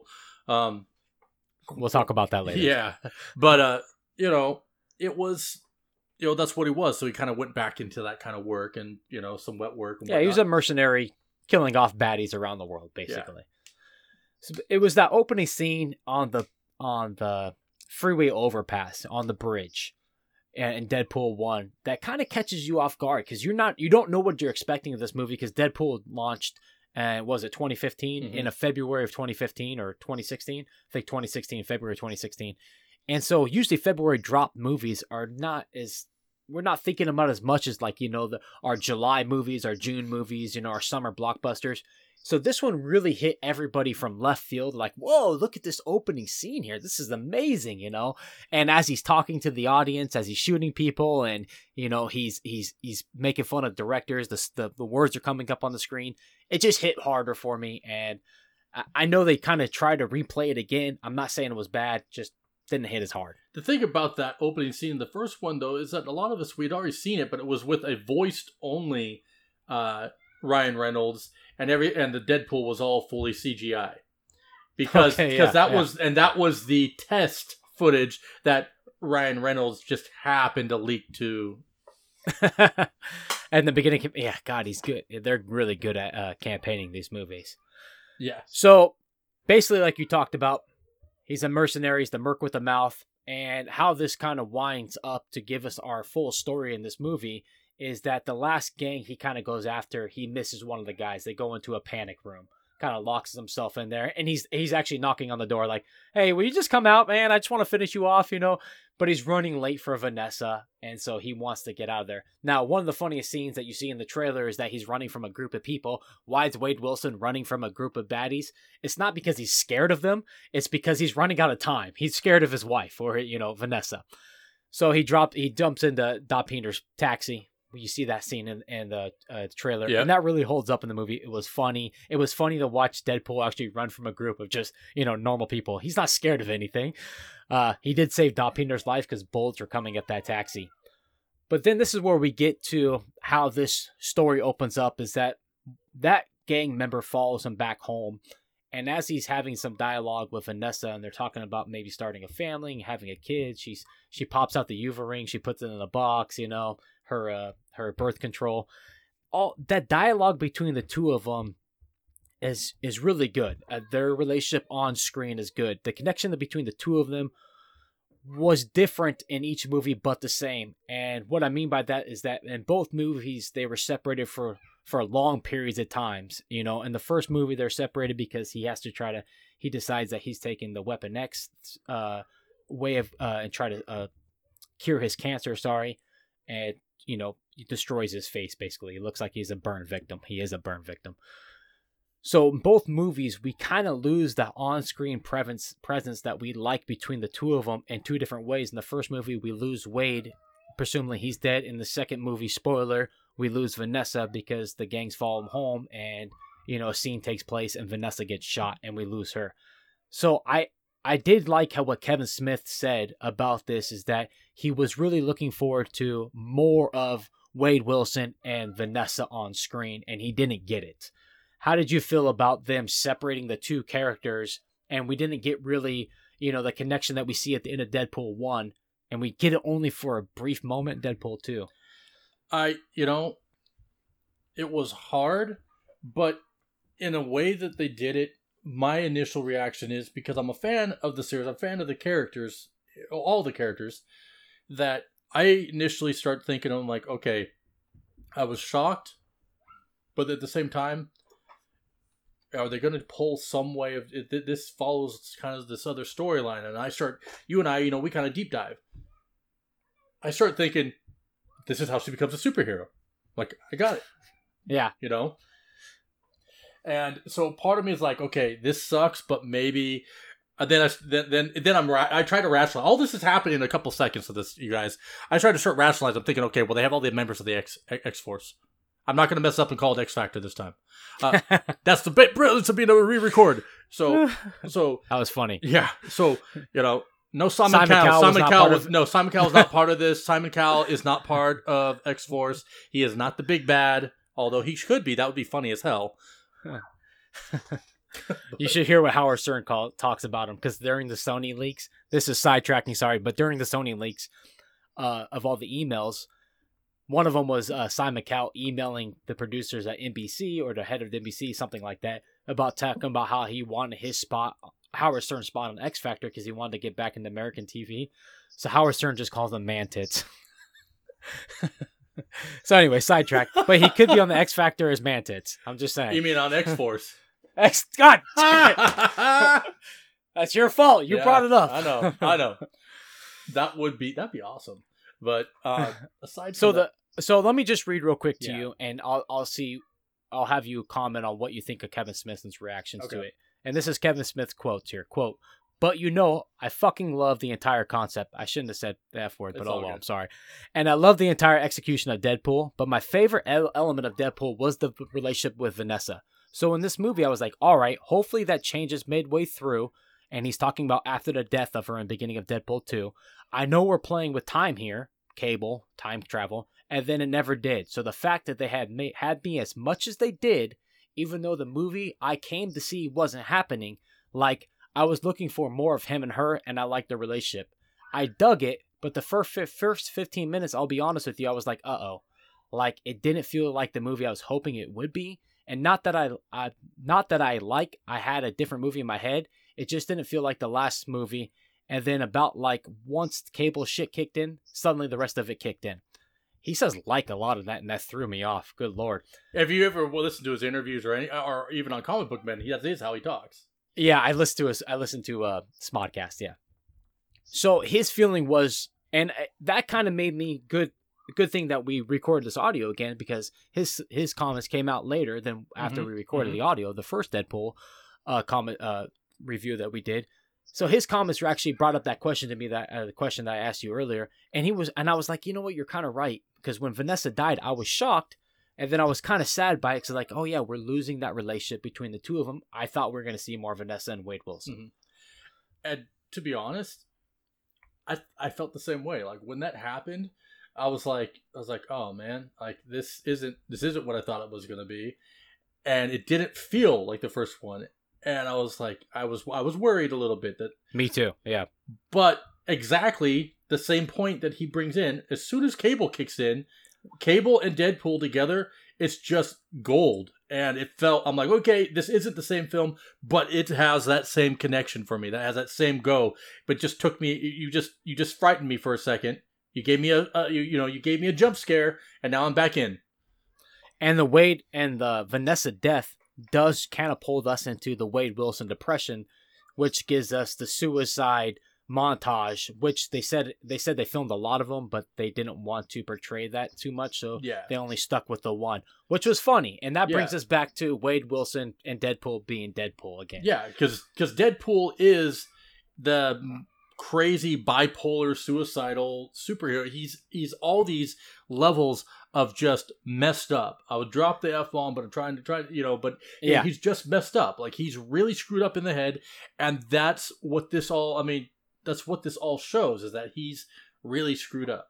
And I think that's what they were going for, is to show a little bit more of his crazy side, because in the comic books, he talks to himself as he's fighting people. He talks to himself. A lot of the dialogue is just him and his insides, just talking to his multiple personalities. So I felt like they were trying to go that direction. But again, with Kevin Smith, I was worried. But then Cable does kick in. And Cable, played perfectly by Josh Brolin, and which me and you talked about, we loved. And now his portrayal of Cable puts in the same light that we talked about as Wonder Woman, Deadpool for Ryan Reynolds, and The Punisher. I think those 4 characters now are kind of set in stone for me and you. Yeah, we don't want to see anybody else play them. No, I mean, it's the same. I mean, here's the thing. You got those characters, and I'm willing to see what direction they go for with Wolverine. You know that eventually Wolverine's coming back. But, Hugh Jackman was Wolverine. We'll see who else could be Wolverine. But I feel like, as to Hugh Jackman's Wolverine, Josh Brolin is to Cable. 100%. Or like Tony Stark, with Robert Downey Jr. Exactly. Something like that. Exactly. But we don't have those attachments with every character. We don't feel that way about Chris Evans. Completely, I don't. I think he's a great Captain America, but I think somebody else could play him. And I mean, even Bucky, I think, could play Captain America, or Falcon. Anthony Mackie could be a great Captain America. Oh, okay. If you're talking about the characters taking up the mantle, I could see that. And the actors behind the characters. But the Chris Evans as Captain America, I feel, from the comics to everything else, I feel that Chris Evans embodies Captain America perfectly. And so I couldn't see the other Sebastian Stan. I couldn't see him playing the role, have the roles reversed. I couldn't see that. Like, he is the Winter Soldier. He's Bucky Barnes. I view him as that. Yeah, I understand what you're saying. I just don't feel that connection as much, because Chris Evans is that World War II All-American, big 6'4", blonde hair, blue eyes, American, and that's not how America is anymore. We don't look at that as like the All-American guy anymore. Yeah. We're much more diversified than we were in World War II era. And we look at diversity as a great thing now, more than they did back in the the early 1900s. So for that, if you're looking for a representation of what America is now, then totally, I could see those characters taking on the role, because more than likely we're going to lose him, and so one of the other characters likely, what the other characters are going to come up. I think that's why we talked about Miles Morales before in the Spider-Man universe, and that we're happy about that. And Jon Stewart the week before, maybe rebooting him as Green Lantern, because that's somebody that we grew up in the cartoons in the late 90s. Mm-hmm. Diversify our characters a little bit. I just think somebody else could play. I love Paul Rudd, but I think somebody else could play Ant-Man. I'm not. We're stuck on it, but I'm just not attached as much as I am to like Deadpool, or Josh Brolin as Cable, as we're talking about here. Yeah, I can get you. Now, and Deadpool 2, the Cable's relationship to this timeline that we're in with Wade Wilson also all revolves around Fire Fist, and the reason that is because Cable loses his family to Fire Fist in the future, so he travels back in time to kill him as a teenager, and that's where he drops into the timeline that we're in with Wade Wilson and the depression that Wade Wilson's in from Vanessa, and Colossus is trying to mentor him back into being a human, a hero, and getting him out of his depression at this point in time.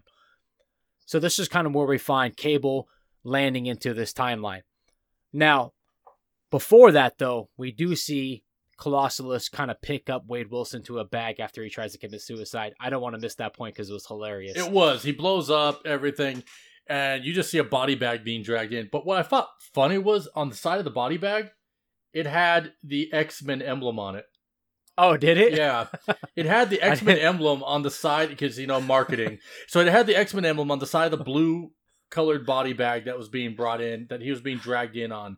And I saw that, and the first thing I thought was like, how great would it have been for them to reference that body bag was one of the things that they carried the body of Morph or something like that. It's just some weird little thing like that they just toss out at. I would have loved to. How far do the X-Men look ahead if they make body bags? Yeah, exactly. I know. So it was just kind of like I wanted to hear some reference to the '90s cartoon. No, that's really like great, man. Or because Deadpool was talking to Colossus while he was being brought in, and so he's in body parts and he's talking to him, and the first thing I'm thinking of is he'd be like, "Smells like Morph in here." Dude, perfect line, dude. Exactly. That would have been beautiful because me and you both want Morph to show up. We do. We want him to show up in Deadpool 3, and he could be, and it would be funny. Like, he's a cheap character to have. He hasn't been into any of the universe. He's not in the MCU. He's not in the X-Men universe for Sony. It would be perfect to slide this character in. And if you want him to be an older character, he could be whatever. Steve Buscemi. Oh, yes. Yeah. Yeah, exactly. And then he can morph into whatever he wants. To be, but you can just have his main form, because he's got. Yeah. When he went crazy, he had the really deep, dark underlines, deep lines. And so it's like Steve Buscemi could be the crazy Morph. That also brings in, if you bring in Morph, is the kind of fan theories about Mr. Sinister showing up in Deadpool season 3. Exactly. So that links those two together, which would be great. I'm all for that.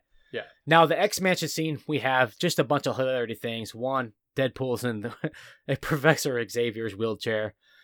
Playing around inside the X-Mansion when he mentions it. Hey, why are you two the only ones here? And he means Negasonic Teenage Warhead, Colossus, and Negasonic Teenage Warhead's new girlfriend Yukio. That's the newest character that's added in. And he's like, why are you guys the only ones here? And in the back we see a shot from the new upcoming X-Men movie Dark Phoenix, and Beast kind of shut the doors. Now what I didn't notice in there is that Quicksilver is behind Beast in there. Yeah. So Quicksilver's come back. I just didn't notice it before until I read about it earlier this week. So really funny scene because he always making fun of Deadpool 1. Like, why can't I get more help? Why are you the only one here to help me? And you see Xavier and Beast just kind of shut the doors behind him just to show like, no, we're here. We just don't want to deal with you, Deadpool. Mm-hmm. It's just a hilarious scene. And then the second part was that he was wearing the Cerebro. And Colossus was like, what are you doing? He's like, oh, this thing's really... I forget the line that he says about it, but just little quirky, fun things that we get caught up with him in Colossus and in the X-Mansion. And this is where Colossus is trying to help him become a hero again. And they takes him on a side mission to go try to help out this kid from... It's almost like... A mutant orphanage, home for... A mutant... Good. Thank you. I don't know where I was gonna pull from. but the thing is this orphanage also, the way it's set up, there's certain areas that when they filmed it, and this is something I didn't notice at first, and I was talking on Reddit actually. I jumped into Reddit, which is scaring the hell out of me. Scary. But so I went into Reddit and I was talking with some people, and we came up with a theory that orphanage, because in one of the scenes you see this like dark tunnel, like kind of hallway, and it looks a lot like the tunnel, or it looks a lot like a scene from the preview of the New Mutants. Oh, good poll there, man. I didn't notice that. And with the torture and everything like that is that they do there, and then if you see the kind of medical equipment that they're using and the medical dress that they're wearing there, the white uniform, it's the same look that they have in New Mutants. So I feel like we are in there in the chat. We were talking about how we feel that it's a vague kind of like a little nod to the New Mutants horror film that's coming out, and that this could be a connection to that. It's also a nod to Mr. Sinister and what he did to Morph. True. And so that's one of the Easter eggs that I read about and that's why the fan theory of maybe Mr. Sinister shows up in season Deadpool 3 with that, and that's why we brought up Morph earlier. But yeah, the New Mutants, I didn't see that angle before, so that's kind of cool, man. Yeah. I wonder if that is tied in, and maybe we get one of the New Mutants into the X-Force or something. Oh, that would be cool, I don't know, just something different. Yeah. But me and you, we're such fans of this stuff. We would, we'll take a Morph movie, we'll take just a Beast standalone movie. We'll take all this stuff. So, you got to connect it somehow, and it's fun to do. So that's when Deadpool first meets Fire Fist, who is the reason that Cable has came back in time. Deadpool tries to save Fire Fist, but actually just kind of pisses off a bunch of police officers and gets him and Fire Fist both locked up. And this is kind of what we went to the prison sequence and the neck devices that take away the mutant powers that me and you both saw in Gifted Season 1. Yep. Which was interesting that they used those. I wonder if they picked it off of Gifted Season 1 or if there was something they had written before Gifted, they saw that episode. But I think that was like episode 2 of Gifted Season 1. Mm-hmm. Yeah, so that was interesting to me. And then in this prison sequences, Fire Fist is still trying to befriend Wade and get help and have Wade help him. But Wade is depressed about Vanessa and doesn't want anybody close to him anymore. He's kind of pushing everybody away and pushing Fire Fist away and actually hurting Fire Fist's feelings in this prison sequence. But he's also dying though because because they take the power away, and so then he just basically has super cancer. Absolutely, yeah, good point. I forgot to write that down. But the funniest scene to me in this was Fire Fist saying, "I have to take out the biggest guy in the yard," and that's where Black Tom comes in, which Black Tom was referenced several times but only shown a couple times. And Fire Fist trying to take out Black Tom. It was a hilarious little scene. Trying to take out the biggest guy in the yard. With a pen. Yeah, with the pen. That he got out of his... He got the pen out of his prison wallet. Yeah. When that happened, like, I got 2 teenage boys with me. And they were just started dying. It's been a month since I've seen the movie. They started dying. There's like... Because the thing is like... Wade, Deadpool, he's sitting on the ground next, just moping. And he goes, wait. What do you mean your prison wallet? He's like, no, don't touch that. Get that. Put it away. Take it away. Where are you getting it? No, put it back. Wait, don't put it back. It's. I forgot all about that, man. That made me laugh hard again. Yeah. And this is my first reaction in the movies too, the same way. And that was a very funny scene. It was, and it's just the thing about Fire Fist also is that he's this British kid, and so he has that soft tone to him, an accent, and it's just It's so excellent, so good. You feel bad for him, and he's a cute character, but also we've seen the future scene already where he can be a very big, powerful mutant that has to be kind of stopped or reined in on Wade's side. Wade Wilson eventually in this movie is trying to rein him in and get him onto the good side, while Cable doesn't really believe in that. But in the prison scene, we see Cable for the first time. And that opening scene with Cable and fighting the guards, it's a beautifully shot scene, man. The action sequences are great in there. Wade Wilson gets hit really hard because he doesn't have his powers. I mean, when you see that arm and the pistons lock up, and you mentioned this last time, it's just like, and it hits him right in the gut. You're just like, oh, I felt like Ryan Reynolds got punched. Yeah, I mean, it was insane. And the thing is that we know that CG. Yeah. But it doesn't look like it. It felt real, man. Yeah. It really did. So basically, Cable is trying to kill Fire Fist. And what happens is Deadpool loses a necklace and gets in the way. And Cable basically destroys the prison to the point where the warden has to move all the prisoners to a different prison in a convoy. But before this happens, we see Fire Fist kind of walk down a corridor that you're not allowed to go to, but the door is broken now. He slips by a couple guards, and he sits by this big door, knowing that this is the biggest guy in the prison, and it's this huge cell. Mm-hmm. And at this point, we don't know who it is, but he gives him some food, and and what we find out later on, that it is Juggernaut. How happy were you to see Juggernaut reprised again in a new, new role? What I liked is that they gave a nod to The Last Stand and said basically, hey, we're going to do it our own way, because the convoy was the same vehicles, just a reimagined version of them, that was in The Last Stand. And then then also just seeing Juggernaut was just this amazing thing, because it was like nobody knew about it. Nobody knew about it. Was a good secret. And what's interesting is when you see it, it says Juggernaut played by Juggernaut. It actually, that whole scene, or anything seen with Juggernaut, was motion captured, voiced, played by Ryan Reynolds. Yeah. Which is really cool to find out afterwards that Ryan Reynolds voiced the Juggernaut, which you don't know about before you go into the movie because you don't know that he's actually in the movie. No. So we know that the prisoners are going to get moved. So that means Fire Fist is going to get moved. Wade Wilson at this point has escaped. Cable's escaped. So we know Fire Fist and Juggernaut are going to get moved in this convoy.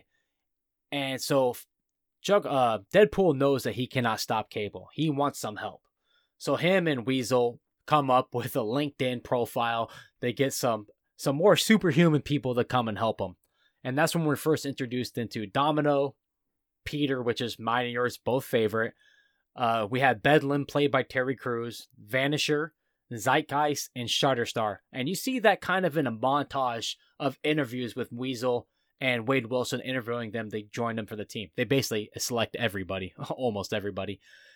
It was very quickly done, and we talked about this before, that we both were worried that the X-Force was pushed into the scene or into the movie too quickly, and the group was formed really fast. So both me and you were worried about where this was heading at that point.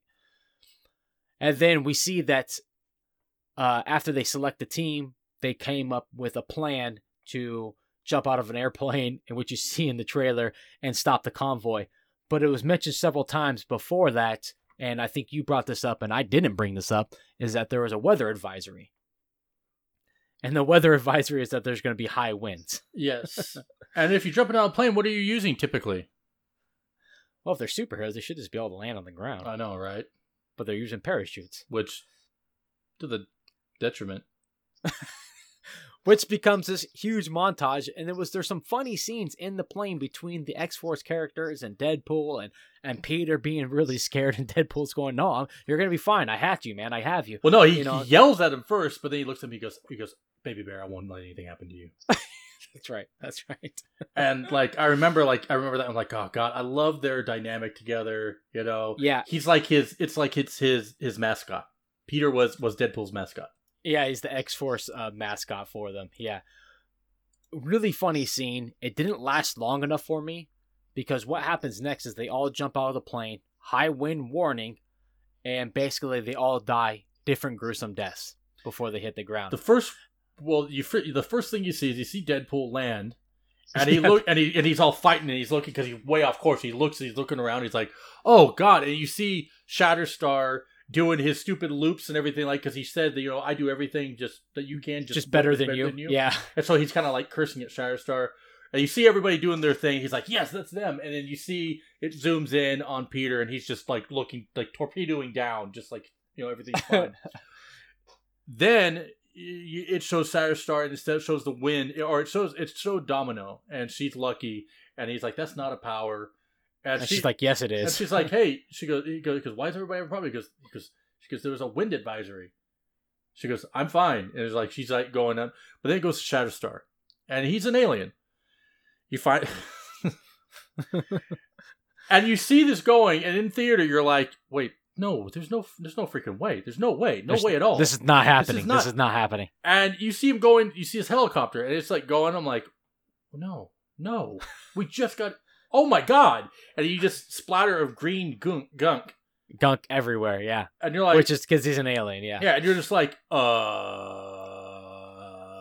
And then next, you get Bedlam. Terry freaking Crews.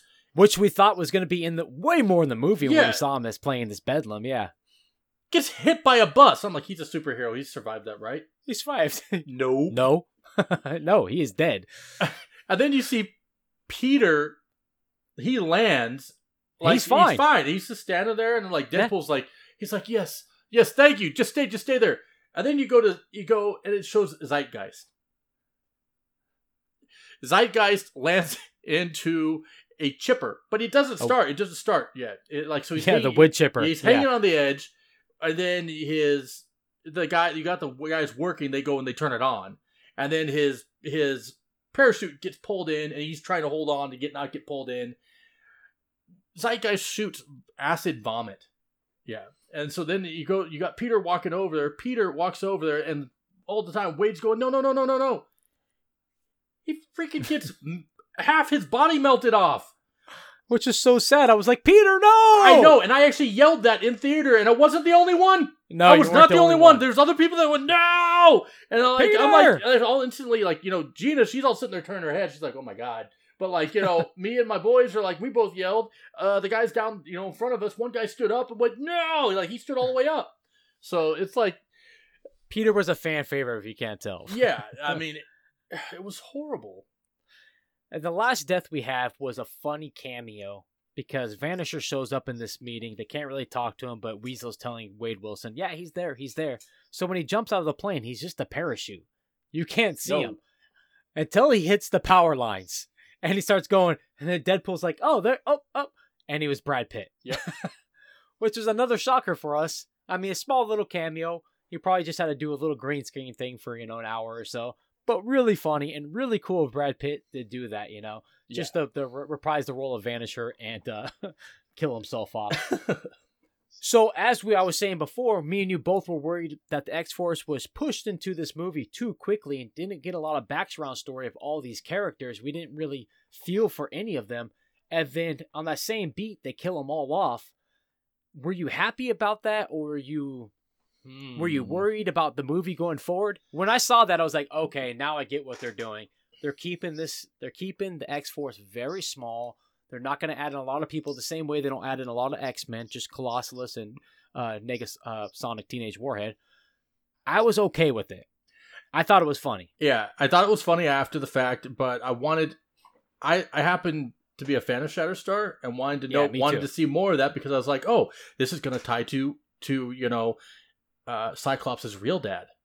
And this is going to bring in all these other characters. So I'm sitting there adding all these characters in my head that this is going to bring in from space, and then it didn't turn out that way. And so then I'm like, oh, wow, this really sucks. And then somebody else came on Reddit, and they said, no, it was on Twitter, and they had stated about this, hey, this has been out long enough. Shatterstar died. Just, that was a reference to how bad Inhumans was. Down with aliens. All right, that's pretty funny. Yeah, that's a good line. And so when I read, I was like, that's cool. I can handle it. I'm glad as it played on because it gave us more Cable and more Domino. However, we do know that those characters were added onto, like they had reshots so that they had more time on. So screen. After the test screenings, most of the fans were coming back saying we want more Cable, more Domino. So they went back and shot some more scenes, which they always come back and shoot more scenes. But they went back and shot some more scenes with Cable and Domino, which me and you both really liked. So in this scene, because Domino's Lucky, played by Zaza Beetz, she survives. Mm-hmm. And she kind of plays Domino almost as like a passive-aggressive superhero. Just kind of in a little argument with Wade. She's like, no, I'm lucky. He's like, that's not a superpower. She's like, yes, it is. And she doesn't really expand upon that. And her dialogue in this movie is very limited. Mm-hmm. It's not too many lines. She says a couple little one-liners that are funny, but she's kind of your passive-aggressive superhero, but she's fantastic. I love Zaza Beetz in this role. I think it was played really well. Josh Brolin to me is Cable. Zaza is Domino now, but I mean, not really attached to it at all, but she did a great job. I'm not going to dog her. Yeah. So during this convoy that they have to try to get Fire Fist, and the reason that Deadpool sets up this whole team to stop Cable is trying to stop the convoy to kill Fire Fist, which ensues this huge action sequence with Domino falling right into the driver's seat of the convoy, and her just extremely lucky abilities. You see a little bit more, and Cable and Deadpool going at it in a couple fight sequences. But really what this unlocks is that the convoy wrecks at the end of this, and Fire Fist unlocks Juggernaut, which ensues beats the crap out of Deadpool. Yes. which is a great scene. Beats the crap out of or rips in half? Rips him in half, because this is where we get Deadpool baby legs. Which, as funny as it was, this leads me to one of my problems with it. I know that they're probably striking for the comedic part of it, but baby legs should have been like in the first film when Wade Wilson had baby hand. Baby hand did have mottled and looked like it was burned. If he's regrowing his body, then his other half of his body, then that should be mottled and burned and not. not Yeah, baby. you pointed it out to me, which I didn't catch in the movie, but you're right. Those were from very smooth baby legs. Yeah. Yeah. No burn victim there on the baby legs. Which brought you to the point with, well, if he cuts off his head, does his head just come back not burned? And Well, he's just, because his head doesn't grow. That's the one thing about him is that his head's always the growing point. Yeah, exactly, yeah. So the baby leg scene is funny. It's in Blind Alice's house, and he's trying to recruit from Juggernaut, basically destroying him. But now he has to go up against Fire Fist and Juggernaut because those two have teamed up. And this is where we get the team up of what we suspect the new X-Force to be. Is that Cable, Teenage Negasonic Warhead, why do I always say that? Negasonic Teenage Warhead, Yukio, Cable, they all show up to kind of lift the spirits of Wade Wilson at this point. And Cable shows up, which gives you the funny scene of Blind Alice pointing a gun right into Ryan Reynolds' face because she doesn't really know where to point it to, while everybody else points guns at Cable. But this gives us the team up of where Cable is actually asking for Deadpool's help, which ensues Deadpool asks for Colossus and Negasonic Teenage Warhead and Yukio and Domino's help at the same point, which gives us our new team going forward probably in the next X-Force movie.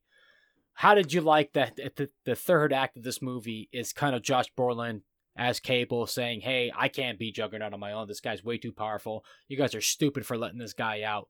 I need some help. Let me team up with the guy that I know who, assumingly, I can't kill. Because at this point, Cable's pretty frustrated with Deadpool because he just can't get a one-up on him. I liked it because it allowed us to see it was very brief, but it allowed us to see a very quick comedic jest by Cable. Very quick, yes. Yeah. But it was just enough to like go, okay, I see where this can go. And it was after you have all that brutality that happened, you're just like, I see where X-Force is gonna go. Almost today, I almost said it. Not Simon Cowell. No, not Mantits. Yes, but the third act does show us Cable's and Deadpool's ability to play on the same scene together and play off each other, and I thought it worked really well. I think Josh Brolin and Ryan Reynolds playing off each other as these two characters is fantastic. I'm all for it, man. So the third act, we get all the group is going down to try to save Fire Fist. Basically, Josh Brolin, Cable, is giving Wade Wilson one more chance to save Fire Fist, get him onto a superhero path. Don't go down the road of Juggernaut. Don't become an evil mutant. Or Cable's going to shoot him and kill him. So we get the end scene at the orphanage for mutants where Fire Fist is pretty headstrong about burning this whole place down and killing the headmaster of this place. Now we get into a great scene where Colossus and Juggernaut get into a fight, which is amazing. I love it. But I love the fact that, and this is one of the times that the fourth wall really worked for me, is when Deadpool looks at the screen and goes, great, a complete CGI fight. That worked really well for me, man. Yeah. And because the fourth wall is broken down so many times, it needed to be done lesser for it to have more of an effect for me. And that's what I brought up in the first part of the montage. But this one did work for me because it wasn't done for a while, so it hit harder for me. But that ending battle scene where Warhead and Yukio all beat up on the Juggernaut, she electrifies the pool, Juggernaut gets thrown into it, electrified. It was a cool little fight scene at the end there. Colossus gets his head dented in. Yeah, that's right. Oh my god, I forgot about that. But that's Juggernaut showing his ability. Usually he says Juggernaut cannot be killed, or he says his line is usually Juggernaut can't be stopped. And the thing that I liked most about this, though, is right before this scene happened, they were walking in, and as they're walking up, they say, as they're walking up, Fire Fist is talking to the Juggernaut, and it's like a buddy, and he goes, "So you wear that helmet so that your brother can't read your thoughts?" He goes, "My half brother, or no, my step brother." And it was a perfect tie into the X-Men Last Stand, just like you mentioned earlier about the convoy. It was a perfect tie-in, and it brought you up to speed on Juggernaut like that. Mm-hmm. I mean, great little one-liner. I mean, it was perfect. Yeah, because it was the thing that Ryan Reynolds really hated was that Juggernaut was never mentioned that he had any relation to Charles Xavier. Oh, okay. And so that was a way for him to fix that. That's a good point, man. I mean, there's got to be. I mean, if you have Juggernaut in a movie, you have to mention the fact that he's related to Charles Xavier at some point. Mm-hmm.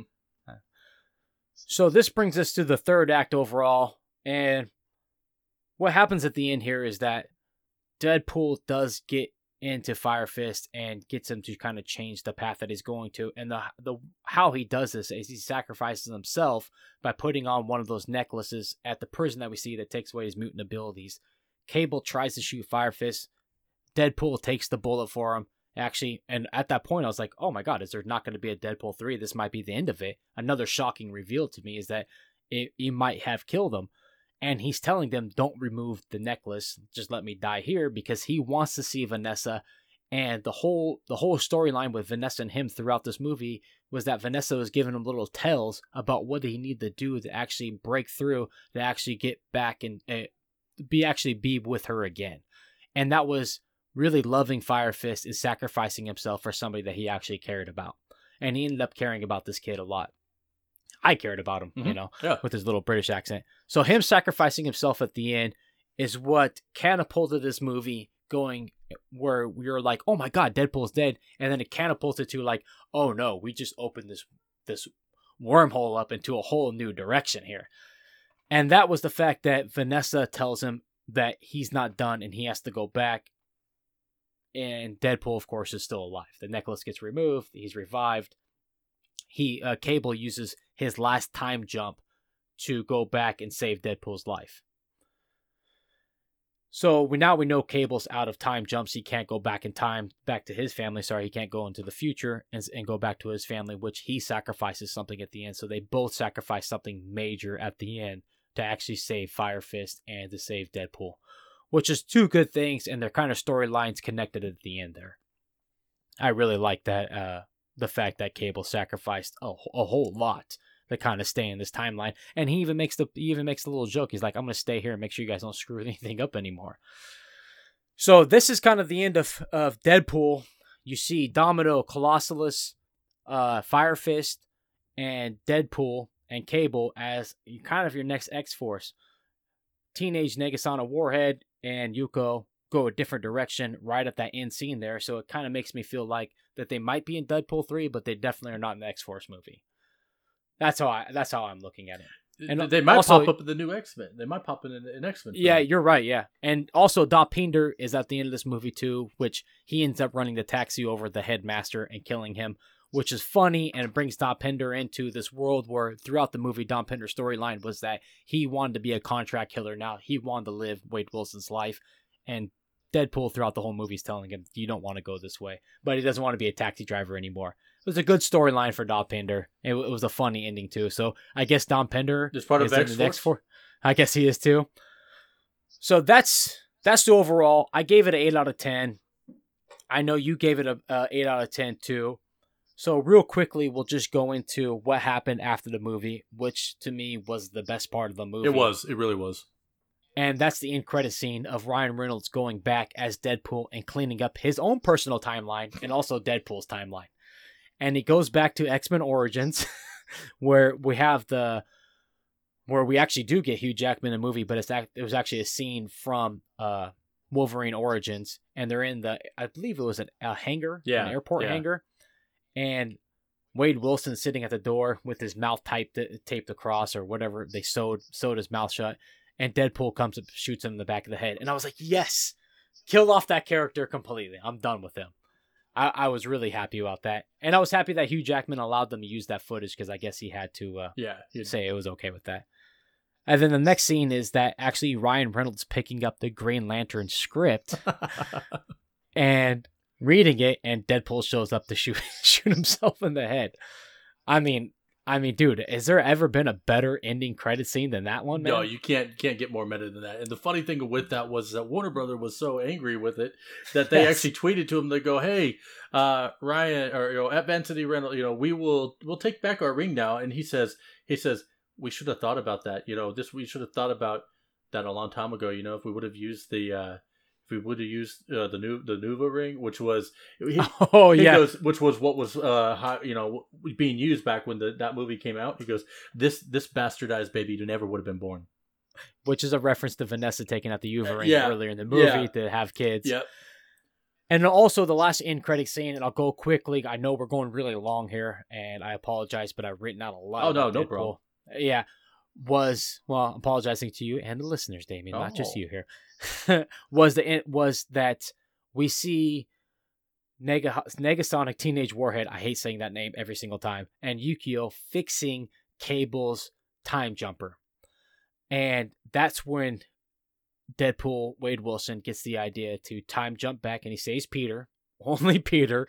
He doesn't save Zeitgeist, Bedlam, definitely not Shatterstar or Vanisher. He doesn't save anybody else. He just saves Peter, and he goes back in time, and he stops the bullet from killing Vanessa. So maybe at Deadpool 3, we'll actually get some on-screen time between Vess and Vanessa and Wade Wilson. We'll see. We'll see, because if they follow the part of her becoming a superhero, she dies, and then he finds her later on as she was turned in, basically by the Weapon X program, into a superhero. Yeah, but this one shows him going back in time and saving her life. So I wonder if that will happen or not. And also the directors of this movie, the writers, said no more time jump. They said it's too hard to do. It's too hard to keep everything straight, which I understand. I don't mind my multiple timelines, but it is hard to do if you're going to do multiple movies like that. Yeah. So it was fun. It was a fun movie overall. I really enjoyed it. I know you enjoyed it too. Didn't hit as hard for me as Deadpool 1. Some of the fourth wall stuff didn't hit as hard as for me as I had mentioned before. But I really enjoyed some of the extra characters they brought in and then killed off. That was great, man. I mean, because you don't ever see that happen. And Ryan Reynolds is like, no, I'm going to kill off Terry Crews and Brad Pitt. And Peter. Poor Peter. Oh, God. Yeah. But I do hope that Peter comes back for X-Force. Well, I think he will. I think he's going to be that... because I feel like Miller, because of TJ Miller's personal stuff that he's done. I don't think he's going to be in Deadpool 3, which I think they mentioned that before. So maybe Peter will take over that Weasel role, that funny side character, sidekick kind of character. Yeah, which is great. He's a stand-up comedian in real life. He's a funny guy. His show on Amazon Prime, Catastrophe. He's hilarious, and everybody should watch that too.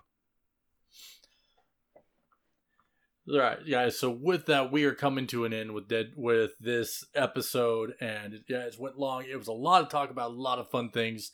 I can't talk enough good things about the Deadpool film.